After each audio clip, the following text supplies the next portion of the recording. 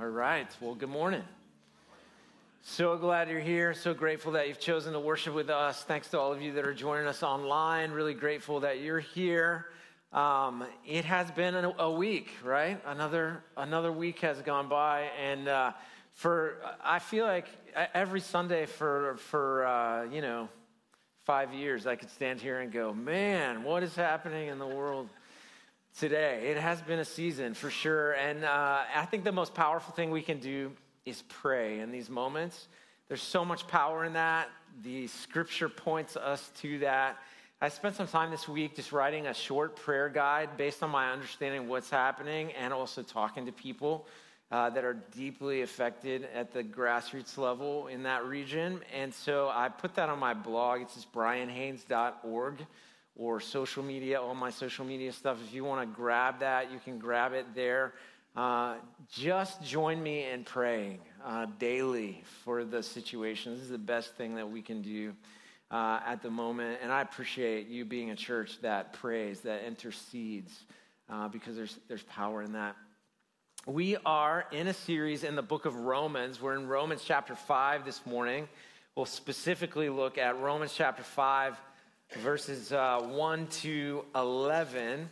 And if you need a Bible, there should be one in the chair in front of you. But I want you to be able to look at the scripture closely. So if you need to pull your app, your Bible, whatever, so that you can see what is here, because it is so good. It is so celebratory.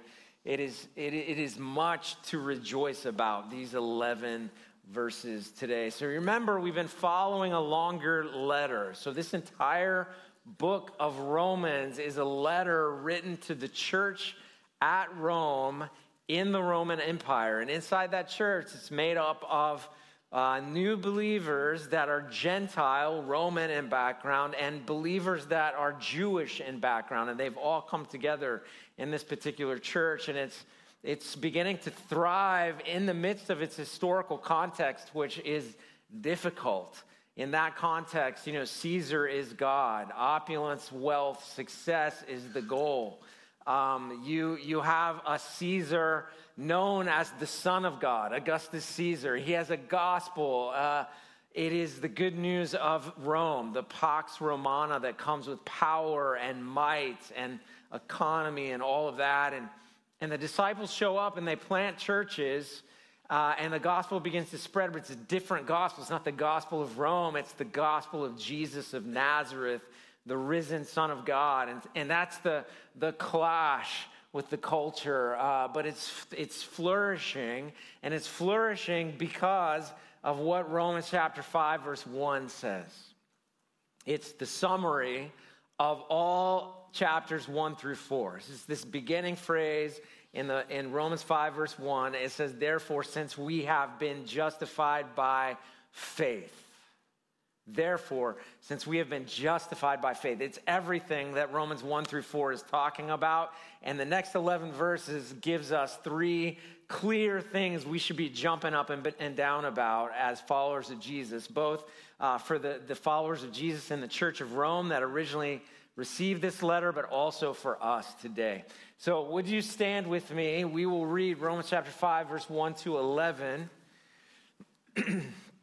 And if you're our guest, we do say this phrase at the end of the main text reading, just the phrase, the very words.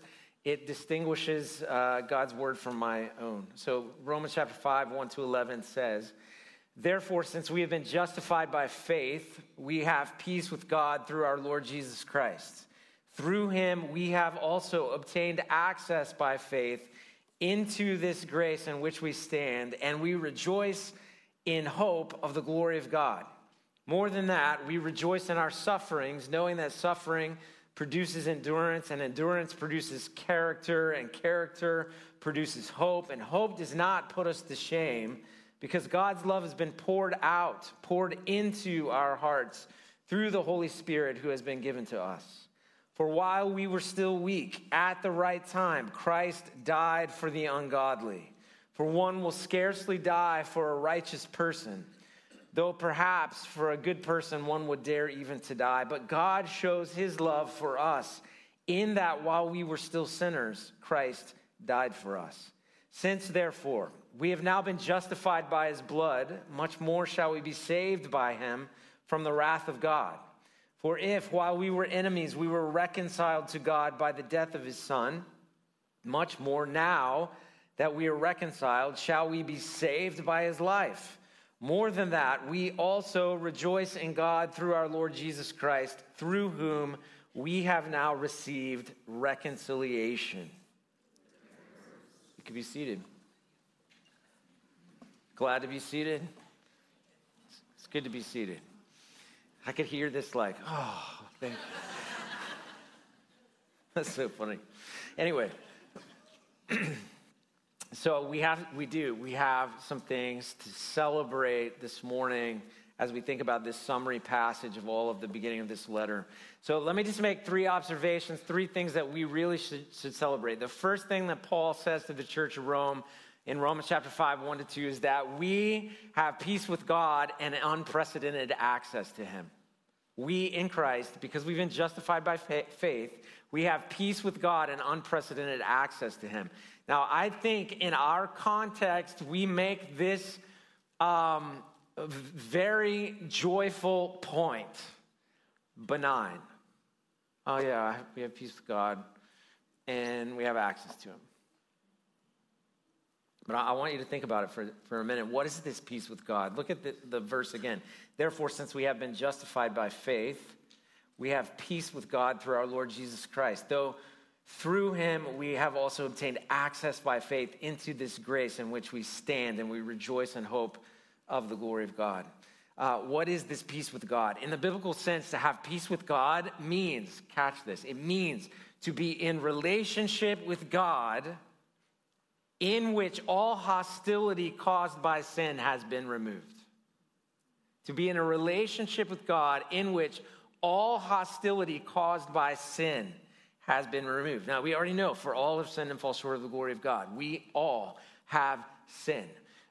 It causes, according to the scripture, hostility. It uses words like this: hostility, alienation. It makes us enemies of God. This thing called sin that we all have. So this peace with God, then, it is a peace with God that's been made through Jesus, and it's a relationship with God that causes all hostility to be removed. It is no longer, catch this, it is no longer to be under the eventual and final judgmental wrath of God. Like, that's gone for you as a follower of Jesus. You will stand before the judge and be deemed righteous because of the work of Christ on the cross. You've been justified by faith. Come on, more of that. More of that. Check this out. Peace is also joyful in the experience of harmony with God now. It's not just for later, but there's this sense in which that shalom with God gives us a harmony with him that gives us this relationship with him only through Christ that changes everything and changes who we are even now. Paul said this when he wrote to the letter to the church at Colossae in chapter 1, 19-22. It says, "For in him all the fullness of God was pleased to dwell, and through him to reconcile to himself all things, whether on earth or in heaven, making peace by the blood of his cross." Not just anyone's blood, the blood of Christ.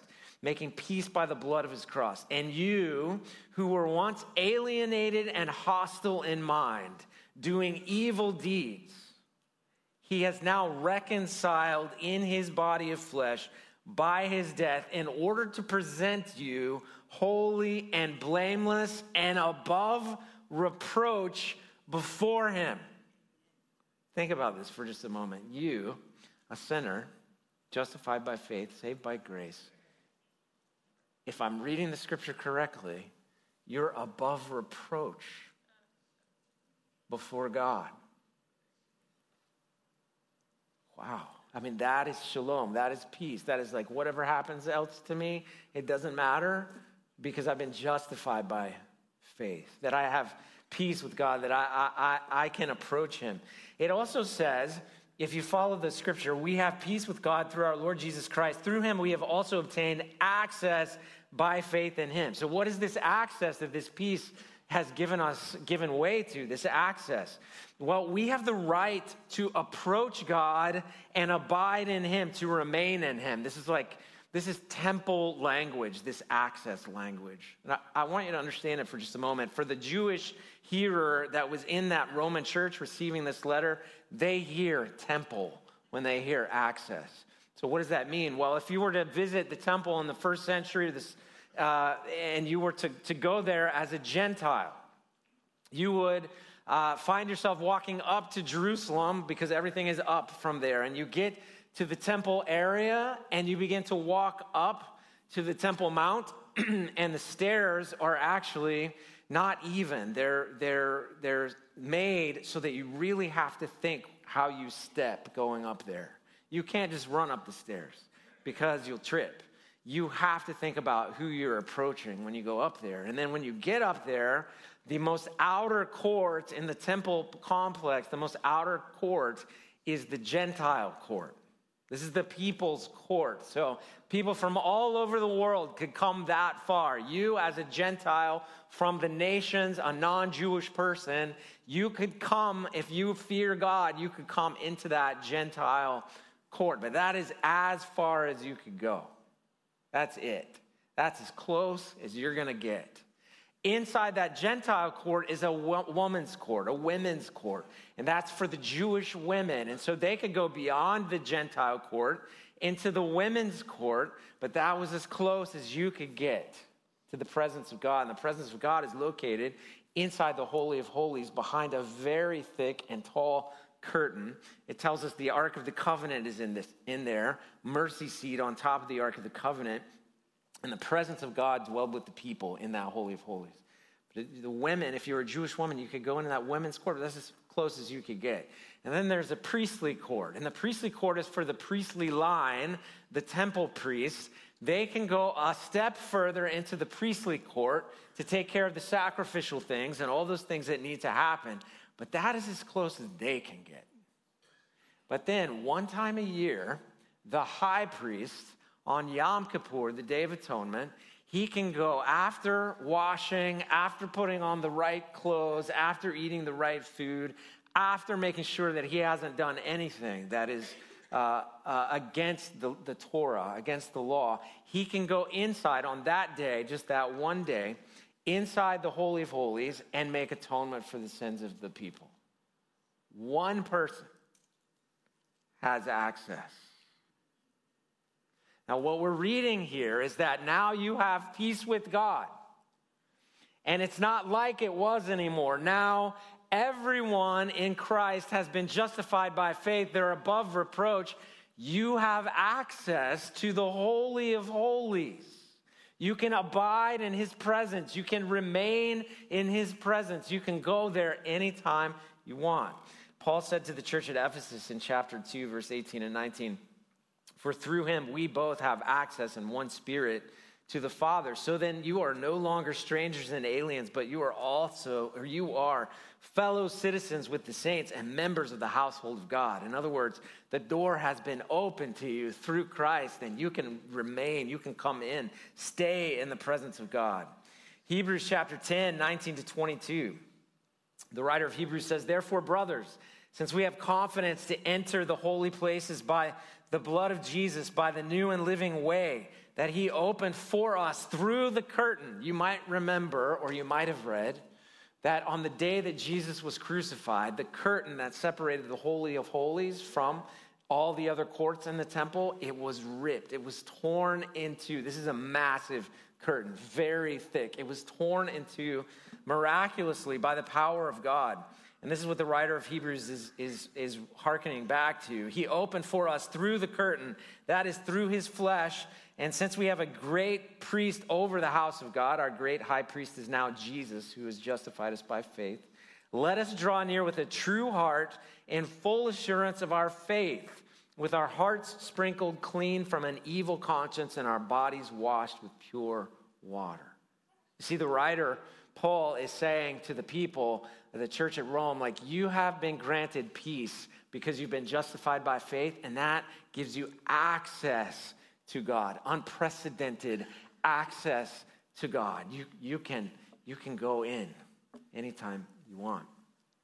N.T. Wright, the theologian, says, as a result of being justified by faith, we are in a state of grace, a status, a position where we are surrounded by God's love and generosity, invited to breathe it in as our native air. As we do so, we realize that this is what we were made for, that it is truly what the human existence ought to be like, and that is the beginning of something so big, so massive, so unimaginably beautiful and powerful that we almost burst as we think of it. It's the air we breathe, or it's supposed to be. So Taylor Swift is not God. Did you know? She's not. But if I had, which I don't, so I don't have, this is for illustrative purposes only, but if I had for her next concert, her next gathering, if I had an all-access, backstage pass, unlimited access, and not only that, you can hang out with her whenever you want. Who's buying? Some of you are in here. You're up. You're up for it. You're Swifties. How many? Come on, let me see. Right. One guy last hour, he was excited, and I was like, you're not the guy I would have picked. There's some people I would have picked, but not you. But he was a Swiftie. So why? Because people want to get close. They want to have access. They want to know because of the celebrity and the fame and the vibe and all that. I'm telling you, that is chump change compared to your access to a holy God. It's petty. It's I set you up, but it is. It is. So my question is, why? If we have so much access, then the sidebar has to be like, you have to think, why don't I make use of such access? Why don't I walk into his presence on a regular basis? Why is it not the air that I breathe? Why don't I open my scripture and go to prayer? Why not? Because I've been given this access, Sidebar, but the thing to celebrate, we have peace with God and unprecedented access to him because of Jesus. And this is where you say, exactly. Because otherwise you're outside the camp. You're outside. Sin is outside of that. You have to be justified by faith in order to have access, in order to have peace. Second thing we should celebrate. The writer says we should celebrate this access to our glorious God in our hope and our suffering. In our hope and our suffering. So if you look at verse 2 and following, through him we have also obtained access by faith into this grace in which we stand, and we rejoice in the hope of the glory of God. More than that, we rejoice in our sufferings, knowing that suffering produces endurance, and endurance produces character, and character produces hope. And hope does not put us to shame because God's love has been poured into our hearts through the Holy Spirit who has been given to us. So Paul is telling us here, we rejoice in the hope of the glory of God. We have access to him now. But we have hope. Because of that access, we have hope in his promises to come. Now there are, in theological terms, 3 tenses of salvation. There's this justification, saved by faith, right? It's the present tense reality that I've just been made above reproach by the blood of Jesus because I've put my faith, my trust in him. And there's this sanctification, this walking out of your faith in the present reality all of your life, and you're going to have hopes and you're going to have sufferings and all of that. And there is this future tense, this glorification that is promised that says you're going to have a new body. It'll be perfect, no disease, no effect of sin. There's no more tear, no more crying, no more pain anymore. New Jerusalem, new heaven. All sin is put outside the camp. Everything is restored. That is the glorification that is coming. Just like the justification happened and the sanctification is happening, the glorification is coming. So we hope in the glory of God that was taken away from us, that was reduced, we lost access to because of our sin and idolatry. Think about the Garden of Eden. they sinned. Until they sinned, they're walking in the presence of God. They had access. They had peace with God. Sin enters the picture. They have shame. They have sin. The penalty, they no longer have peace with God, and they don't have access. They're outside the garden now. Right? Jesus is the restorer of all things, and he brings this shalom. He is the Prince of Peace that allows us to have peace with God and access to him, and we hope in the glory of God that we can, it's so hard to come up with words to even say, but we can experience the glory of God now, and we will in the future be glorified in such a way that we will always be experiencing the glory of God. Always. That's our hope, but it just doesn't stop there. He doesn't say we just rejoice in our hope, but it also says that we rejoice in our sufferings. Now, I'd like to make this point that the language doesn't say we rejoice that we are suffering. It's rejoicing that we have access to God in our suffering, right? So Jesus told us in this world we will have trouble. This church at Rome that we're talking about that are receiving this letter, they're gonna have trouble. The gospel's gonna go out, it's gonna multiply, but you get a few decades down the road and you have some Caesars that are hanging people on crosses, burning people at the stakes. So they're gonna have trouble. In this world, you will have trouble, but take heart, I have overcome the world.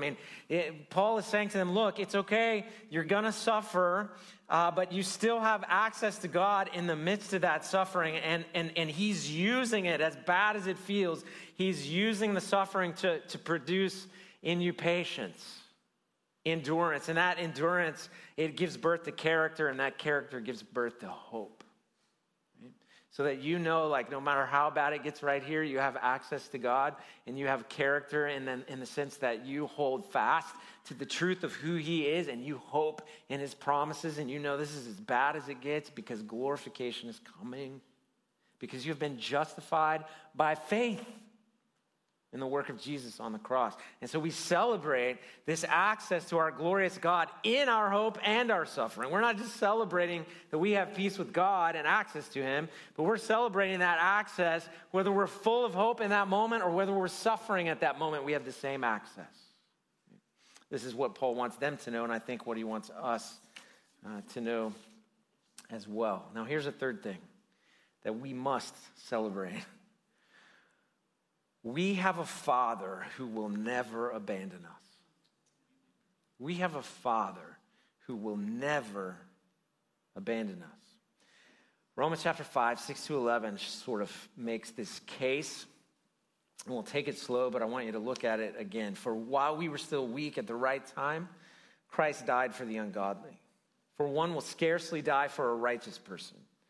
Though perhaps for a good person, one would dare even to die. But God shows his love for us in this, that while we were still sinners, Christ died for us. Since therefore we have now been justified by his blood, much more shall we be saved by him from the wrath of God. For if while we were enemies, we were reconciled to God by the death of his son, how much more now that we are reconciled, shall we be saved by his life? How do we know that God isn't going to change his mind and say, oh, they've sinned too much post putting their faith in Jesus, and now I'm going to abandon them? In other words, can we lose our salvation? This is the question people ask. Can we lose our salvation? I just want you to follow the scripture here. In Romans chapter 5, verse 6-8, it shows us very clearly that he knew we were still weak, and at just the right time, he died for us. His motive for love is not predicated on our behavior.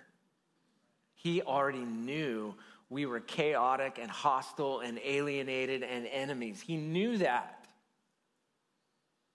It's not predicated on our behavior, but based on his character and nature. And his capacity to love is steadfast according to the scripture. From beginning to end, his steadfast love endures forever.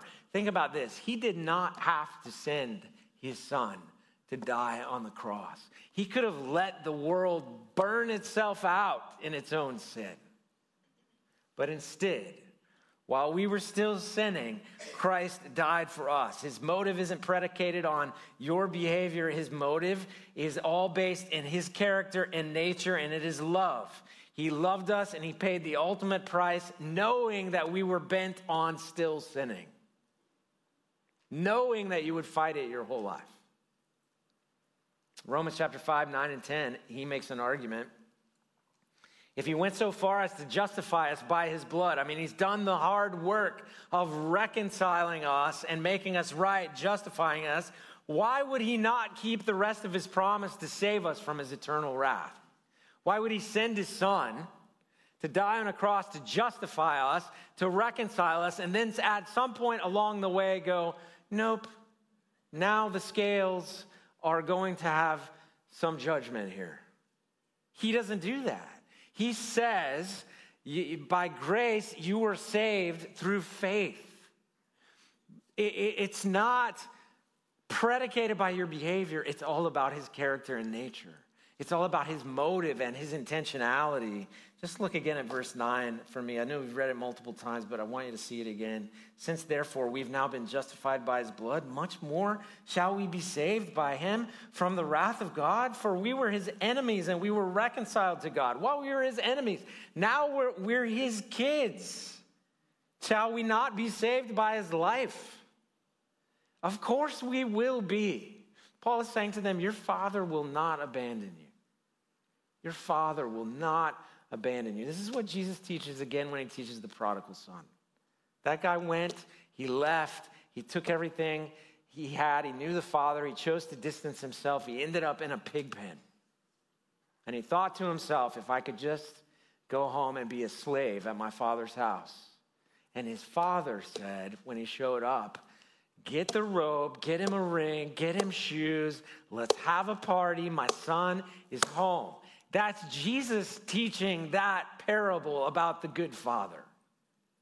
He knows how good his father is. His steadfast love, the scripture is not lying when it says his steadfast love endures forever. And he demonstrates this according to Paul here. He demonstrates his love for us in that while we were still sinners, Christ died for us. He is not about to abandon us. Romans chapter 5, verse 11 just is cause for celebration. More than that, we also rejoice. We celebrate in God through our Lord Jesus Christ, through whom we have now received reconciliation. Have you ever had a relationship that you wish you could reconcile, but it just is seemingly impossible? Like you'd like it to be made right, but you can't make it happen. Right? Those are most painful the closer you get. Your father, your mother, your sister, your brother, close friends, people in the church, whatever. You have a relationship you can't reconcile. You know the pain of that. This was that multiplied, that you on your own could not be reconciled to God. And Paul is saying we should just simply rejoice in our Lord Jesus Christ, through whom we have now received reconciliation. Like all that hostility, alienation, tension is gone. We've been made right with God through our faith in Jesus. And that should cause us to jump up and down. Now, you see what's going on in the world. Does the world need the gospel of Caesar or the gospel of Jesus? Tell me. It's the only hope. To be reconciled with God. It's the deep need behind all the wars and rumors of wars. It's the deep need to be reconciled with God, to have hope in our sufferings and hope in our eternal glory. It's the deep need. It's the gospel of Jesus is different than every other gospel out there, in that it simply just requires faith. So I hope you go home encouraged today as a follower of Jesus. I hope you think, man, I have access, I have peace, I've been reconciled, I've been justified by faith, and it means all these things for me. But I also hope that you go home thinking about people who have not yet known the goodness of God in this way. We're going to respond today by taking the Lord's Supper. It's like the perfect response to this passage of Scripture. And I want to tell you a little bit about what this Lord's Supper is all about. When you look at it, and you think of it, maybe you think of a prepackaged styrofoam peanut smashed into a pancake and some grape juice. Maybe you look at that and that's what you see. It is much more than that. This is much more than that. This is not a rhythm that we take lightly, but this is a celebration. When Jesus gathered his disciples before he was crucified, he gathered them in Jerusalem in what we call the upper room.